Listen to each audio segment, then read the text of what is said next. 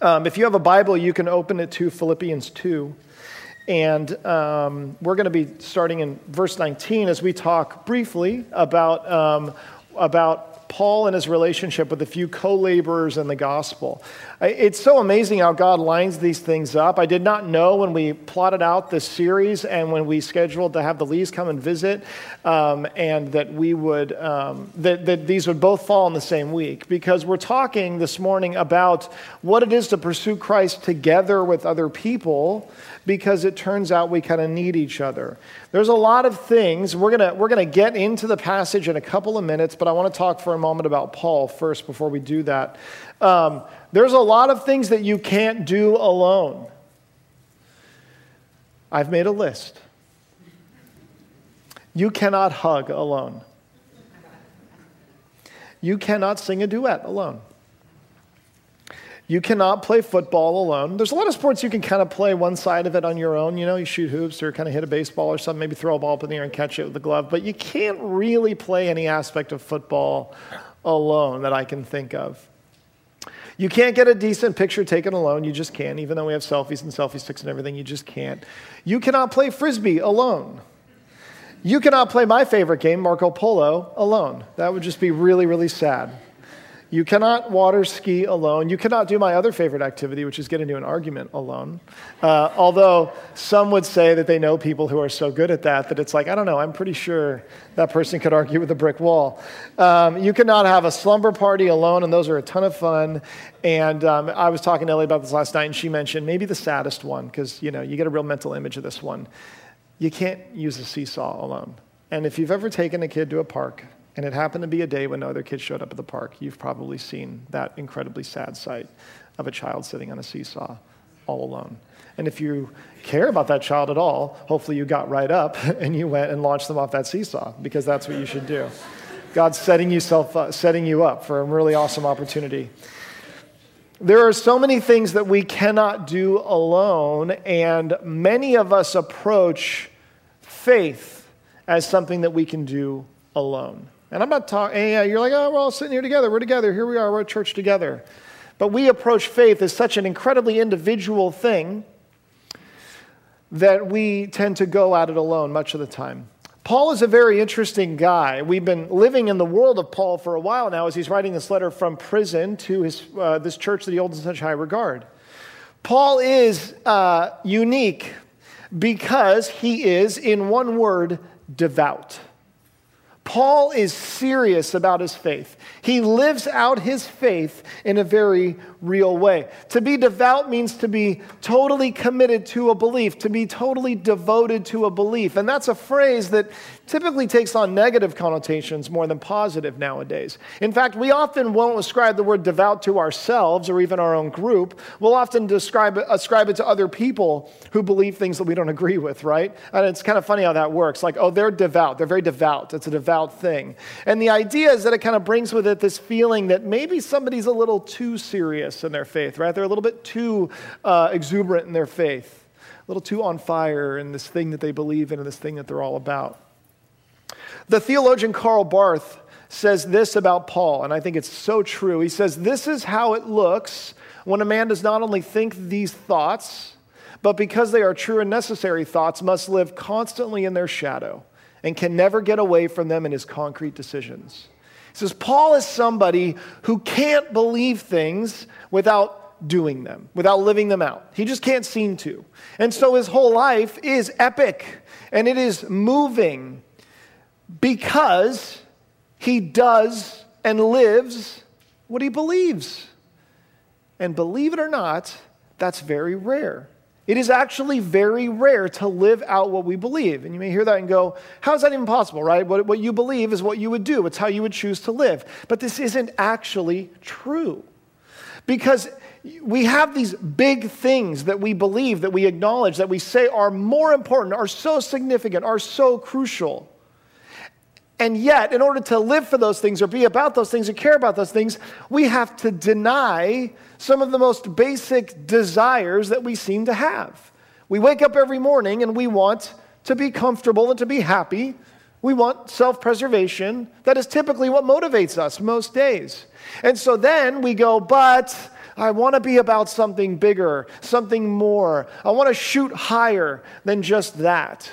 And if we want that, usually that's built around some kind of belief that we have.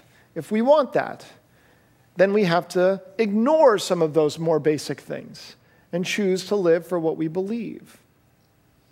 Paul says to live is Christ and to die is gain. And he actually believes it. He lives out what he believes, really.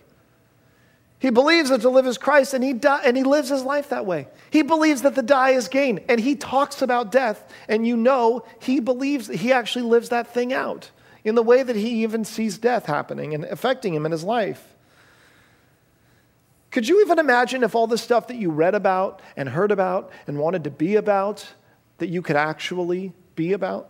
Could you imagine if all the things that you wanted to do, you could actually do? The things that you believe would be better, would be a more valuable use of you or your life. Or even just the fact that you feel stuck here and you should be living here and you wish you could somehow. You're one of those like the new me, right? But the new me isn't going to be like that. The new me isn't going to see things this way. 2.0, 3.0, right? I'm a new and improved. I'm going to get past these old things in my life or this way that I've lived, this small view of the way things need to be. How many of us wish that we could actually do that stuff rather than just wish we could do it or wish that we could live it out? Paul throws off anything that he says is going to hinder him to what he believes. He considers his old life, he says, rubbish compared to his new one, if in any way his old life and way of being gets in the way of these things that he knows are more important and more significant. Now, this difficulty living out what we actually believe is a very real thing. And I'll give you an example of it. The easiest example I can think of is a person deciding to become a parent. They say, I want to have a kid. And so they have a child, and they hold that child on day one. And you look at this child, and you believe this child is more significant than me. Like, parents believe that in the beginning, for the most part. This child's life is now more important than my life. And I'm going to devote my life to them, to the care of them and the provision for them and the raising of this child. I'm going to put their needs above my own needs. I'm going to reorient. I'm going to restructure everything about my life if I need to so that they can live and grow and thrive because I believe that that's better and that that's what they need. And that's what needs to happen. But then people usually in the first couple of years of being a parent, encounter the hardest years of their life. Why? Because the thing that you believe, that you know is more important, clashes with what you want every day. When you wake up and you just want to have a good day, and you just want to have a nice day, and you want some self-preservation. And you then have to go through this incredibly painful process for many people of kind of reorienting your whole life actually towards this thing you believe. And you usually can't do it alone. You need help. You need other people, another person who's like, yeah, I'm in this with you. And you sit down at the end of the day and go, oh boy, can we do this again for one more day? Let's see if we can, right? And then you get to a point where usually you've had to reorient your life so much so that you feel like now your whole life revolves way too much around these little people, and you've got to figure out how to be your own person again in some way. And you don't have to be a parent to understand this. You could be somebody who graduates from high school and says, I want to go on and I want to do something with my life, something significant. So I'm going to go to college. I'm going to major in this thing that I think is important. I'm going to learn all about it. And I'm going to devote the next several years of my life to this thing, to pursuing it and achieving it. And you know, if anybody asks you, how's it going? What are you doing? In school, what are you doing? Studying this. Their next question, it's always going to be this next question. What are you going to do after, right? How are you going to use it? What are you going to do with your life after that thing, right? So your whole life is about like this other big thing that I'm going to live for. And so you say, I'm going to go to school. I'm going to maybe live there. That's going to be my top priority. And then comes the freshman year of college. And you move in and there is this thing called freedom. Freedom. And you meet all these people, and there's freedom. And you have all this extra time, and there's freedom. And you have these things called parties that some people go to, and there's freedom. And there's so much more, it seems, at your fingertips. competing now with this thing that you're here to do. And there's tension, and it's difficult. And because of that, many people bomb their first year of college because they don't know how to actually live for this thing that they know is important when it competes with all of the daily desires and longings and needs that they have. It is hard to live out our beliefs, truly. And it is something that we cannot do alone. If we really want to live the things that we truly believe are significant and important and worth living for, then we usually can't do that alone. We need other people who want the same things. And we do that, right? Once we get serious about something, we say that I need to gravitate towards people who also want this thing and get that it's important because I need that. I can't do it alone. I can't do it on my own. So many significant things that have happened through the course of history itself have happened because people have paired up and tried to do something together that one person couldn't have possibly done on their own. Lewis and Clark, who made this great overland expedition, finding this waterway to the west, this huge thing that no one had ever taken on as a task before, to cross America, to document so much of nature and so much of routes and ways to get there, to establish relationships with Native Americans that hadn't been, and all of this different stuff. It starts with Meriwether Lewis and the president, Jefferson, sending him on this, and he had to find someone else to go with him. And so he finds Clark, and they go together. And even though they have the core of Discovery, this group of men who are there working with them and supporting them, and they have Sacagawea helping them get to where they need to go, Lewis needs Clark, and Clark needs Lewis, because both of those guys, at the end of the day, are there for one reason alone, to finish this thing in a way that no one else is. The Wright brothers, who invented flight, manned flight, they were too successful, they had like a successful bicycle business, and they decided that they would pursue flight. Now, we look at it now and go, yeah, that's a pretty good decision, you know? I would definitely have invested in that, right? If I knew those guys were doing it. But at the time that they did that, it was seen as completely insane. Because all the people up till that point who were trying to fly, they were literally strapping themselves to chairs, holding umbrellas, and jumping off of houses and cliffs. Like, that's what people had at that point. They were like, oh, this makes sense, right? They were like at the 7-year-old level of figuring out how to fly and no further. And so when you're a successful business owner and you tell your family that you're going to start pursuing full-time flight and giving big portions of your money and your time to this thing, everyone thinks you're crazy. And they mock you and they make fun of you. If these two brothers hadn't done this together, hadn't supported one another together, they would not have done what they ultimately ended up doing. The truth is, we need other people. Paul, so amazing Paul. We admire Paul. This guy who's done these incredible things needs other people. And in this passage, what he talks about is two specifically who mean so much to him. And if you're anything like me, and you like being alone, and you like not needing to depend on people, and not needing to know that you have to have people in order to be able to do what God's called you to do or the way that God's called you to live, then this is a hard lesson to learn. It's what I had to learn a while ago, that I can't actually do this on my own, that I can't be anonymous and also be someone who wants to live for Christ.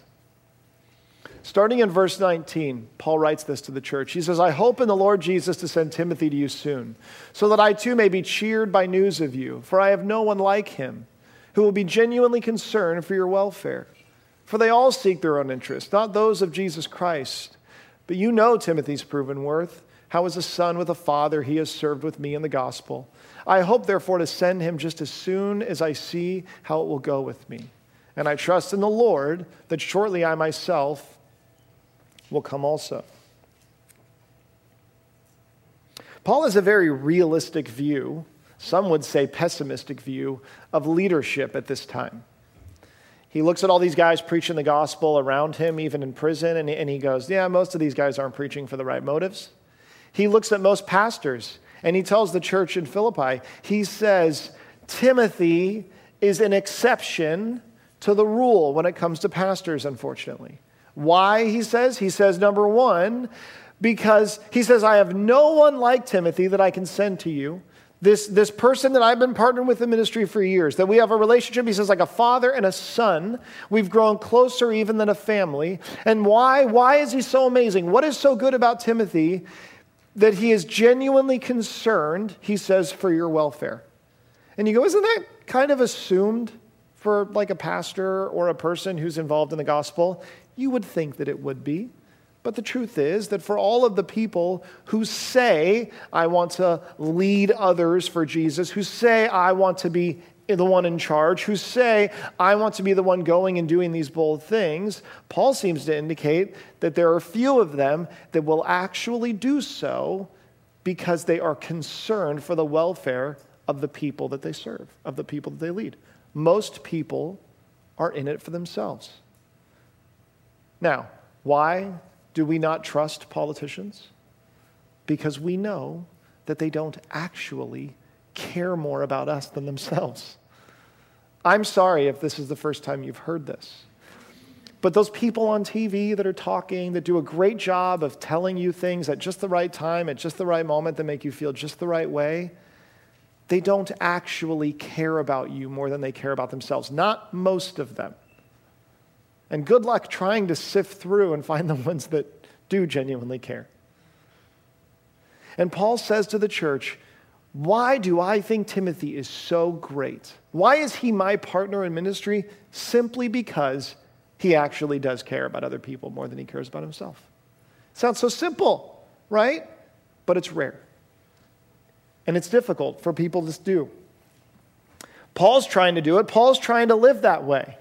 And he recognizes how isolating it is when you try to live for others more than just yourself, that it can get lonely and it can be hard and it can involve some self-denial that doesn't come natural. And you'll have the whole rest of the world saying every step of the way, no, just live for yourself, man. You've done enough. You've worked hard enough. And so he has Timothy, a partner in the gospel, who can agree with him that we're about their benefit and their well-being more than we're even about our own.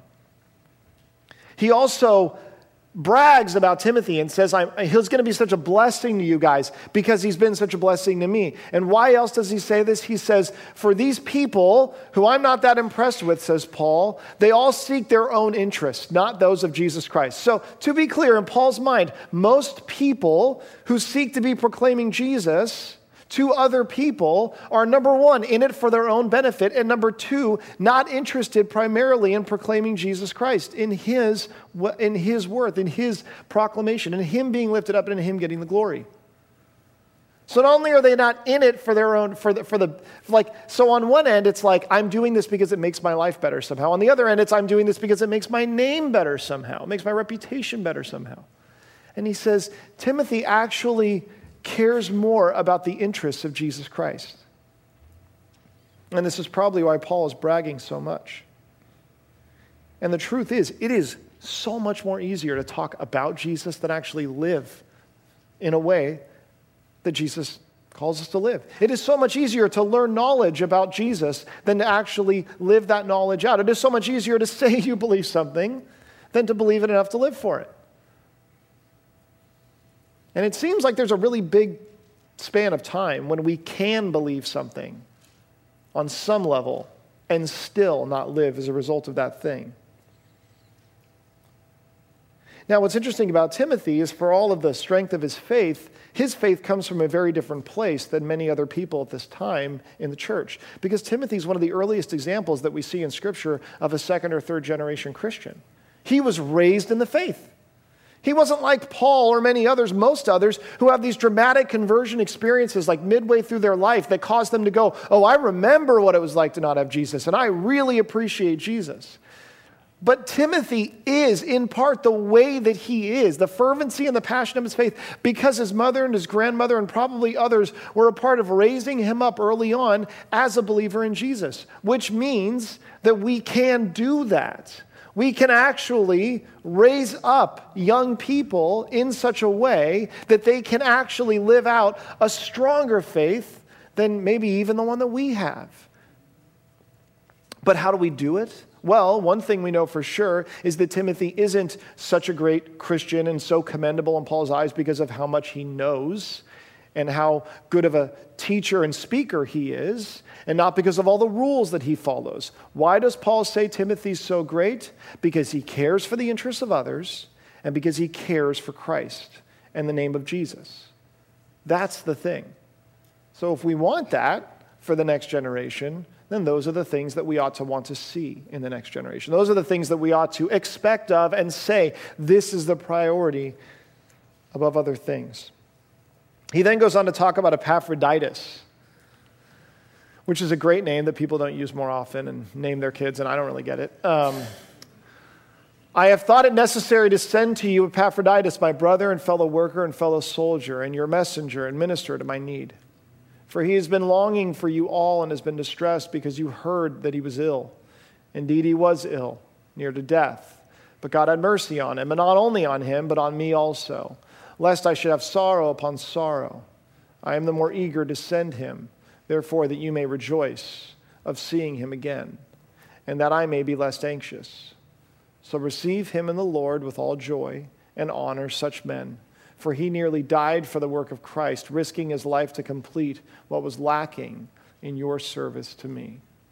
Epaphroditus is someone, a pastor, who the church in Philippi sent to Paul. They sent him with money to Paul to comfort him and encourage him and to help provide for him while he was in prison. And he goes and he gets really sick and almost dies. And then he eventually recovers slowly, and then Paul sends him back. And probably knowing that if he sends him back before Paul's situation is resolved, that maybe Epaphroditus is going to feel badly about himself. Maybe the people in Philippi are going to get the wrong impression of how devoted he was to what they called him to do. So he sends him with this great encouragement saying, you have to know that this guy did what you sent him to do. He went above and beyond, and he has tremendous faith, and I found him encouraging, and you will be encouraged to hear his report and to hear from him as well. And why? What do we see in him that makes him so great? He suffered. He was willing to go to where Paul was in prison. He was willing to be with Paul, even as it brought him sickness, and he most likely wanted to stay with Paul. You get a sense that Paul is sending him back. So he's willing to walk into the difficult things rather than to get away from them, which is what all the rest of us want to do all the time, right? This is also the thing that Paul feels called to do. And so Paul goes, I feel great camaraderie. I feel like a brotherhood with this person who, like me, is trying to walk into the difficult things and lean into these things for the sake of Christ, rather than to just constantly try to get away from everything that hurts in my life so that I can go back to having an easy life. That is what makes him my companion. That is why he's the kind of person who helps me do what I can't do on my own.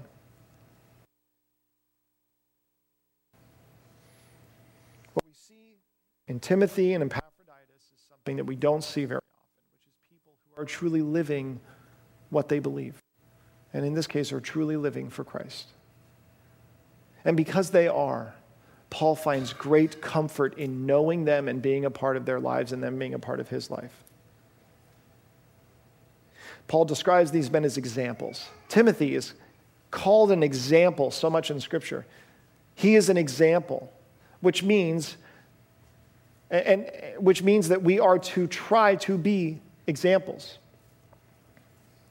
One great quote by Dietrich Bonhoeffer, this theologian who was imprisoned because he was a part of an assassination plot against Adolf Hitler in World War II. He was in prison because of this, and he was writing letters to his family and some thoughts from prison. One of the things he wrote about being an example is he said, the church will have to see that it does not underestimate the significance of the human example. The church's word gains weight and power, not through concepts, but by example. This is a theologian, okay? This is a big deal for him to admit this, okay? He says, it's not all the concepts that we know and learn. It's the example, the way that we live. And why is this encouraging? And he says this because he's had to live out and make choices at a time, at a wartime, when the way that you live and the line that you stand on, where you stand on one side of the line or the other says everything. Why does he say this? Why is this encouragement to us? Because it doesn't matter how intelligent you are. It doesn't matter how well-spoken you are. It doesn't matter how articulate you are. If you don't understand all of this, if you don't know the perfect way to explain it to another person, if you're not a charismatic person or you're great with other people or you have an awesome personality and you can rely on those things in trying to live for Jesus, good news. It's okay. Because what you're supposed to do first and foremost is be an example in just how you live. And you don't have to be the smartest person in the room to do that. You don't have to be the most articulate person in the room to do that. You don't have to know the answer to every objection everyone ever has. You can simply be an example. This is what the church needs, is the church needs to be an example of what it is to actually not just say we believe something, but to live that thing out that we believe. And why are churches filled with people who say they believe things and don't live them out? Partly it's because people are not banded together. And they're not actually accountable to one another. And I don't mean in the way that we're yelling at each other and condemning each other and making each other feel guilty. I'm talking about the fact that the Bible tells us things about how good God is and how big he is, about the kind of love that we should be expressing. And when Mitch talks about being in Eugene and having spacious grace, having a wide grace that is bigger than people think that it is, that God's grace is bigger than we think that it is, that the love of God is bigger than we think that it is. That's hard for us to believe. That's hard for us to live out and live in light of. It's not just about rules and following things and prohibitions and cutting things out of our lives. It's about the very fact that for us to live out any one thing that we talk about on any one Sunday morning takes a lot. It's hard to live out the things that we believe. And we can't do it on our own. So either you have someone in your life, at least someone, who you can partner with in living. And I'm not just talking about a spouse or a partner and somebody you're in a relationship with. I'm saying you want to live out this thing that you believe, and so do they. And because you are closely knit together, you can keep one another strong in doing that. You can encourage one another and keep one another accountable in doing that. That might be your spouse. That might be your best friend. And you might have that. And if you do, great. But the question then is, what are you doing with that relationship that you have? What are you doing with that relationship? With that vital relationship that is life-giving, that keeps you on track for the things that are hard, but you know you need to live for? Is that Christ? Is that the thing that he calls us to do? Is that the mission of God? Or is it just something else? And you might be in a position where you just are like, I don't have that. I've isolated myself. I've believed that to be a Christian means that I can just do this thing on my own. It means that I can just kind of remain anonymous and maybe be in a bigger group of people, or maybe even a group of like 20 people, and still just kind of fade back and figure this out on my own. You will have a very, very difficult time living out what you believe on your own. Paul couldn't do it. Paul's not writing about Timothy and Epaphroditus like, oh yeah, these are nice guys, by the way. He's writing about these people like they're his lifeline. Like they are the encouragement that keeps him going in this time of difficulty. And he's truly grateful for them. Whether you have people in your life who you can partner with, or you see that you need them, regardless, the question is not just, what do I believe? But do I actually live what I believe? Because we believe that what the world needs is it needs people who follow Christ who are more devout. One of the biggest misconceptions outside of the church is that if everyone would just water down what they believe, we'd all be better. Listen, if you guys could all just tone it down, right? The last thing the world needs is more devout Christians. Yikes.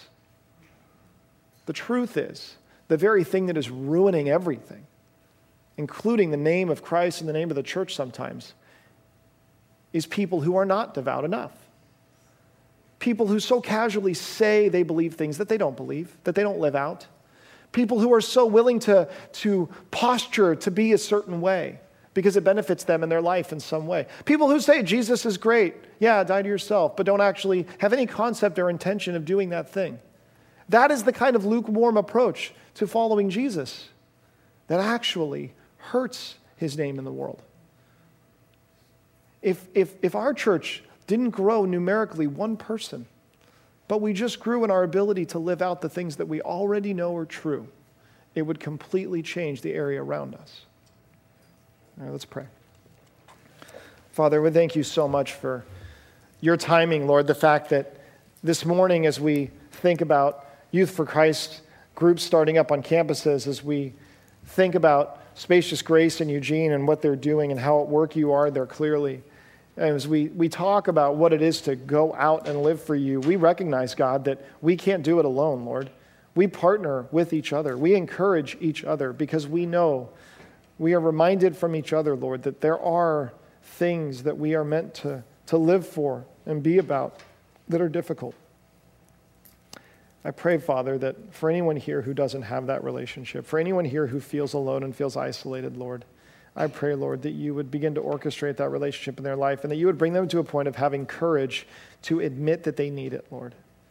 To come out and begin seeking that out and taking some of the uncomfortable steps of walking into community with other people, the vulnerability involved, the courage that's involved, Lord, knowing that it's worth it, Lord.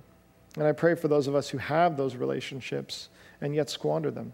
We squander them on things that are not very important, that are not very worth living for, that you would give us a clearer sense of the mission that you call us to, Lord. It's in your name that we pray. Amen. Father, we confess that sometimes one of the hardest things for us to believe is the hope that we have, Lord, is to know that the hope that we have in you is so big, Father, and it is so firm that regardless of what goes on around us in the world, Lord, regardless of the pain and suffering, regardless of the chaos, Lord, that you are still good and that we still can hope in you. Lord, our prayer is that as we come together, whether it's one-on-one or in groups like this, that we would be reminded again and again, brought back to the hope that we have in you, God, that our life is found in you, that everything we have is found in you, and that through those relationships that we would be stronger than we are alone, Lord. It's in your name that we pray. Amen.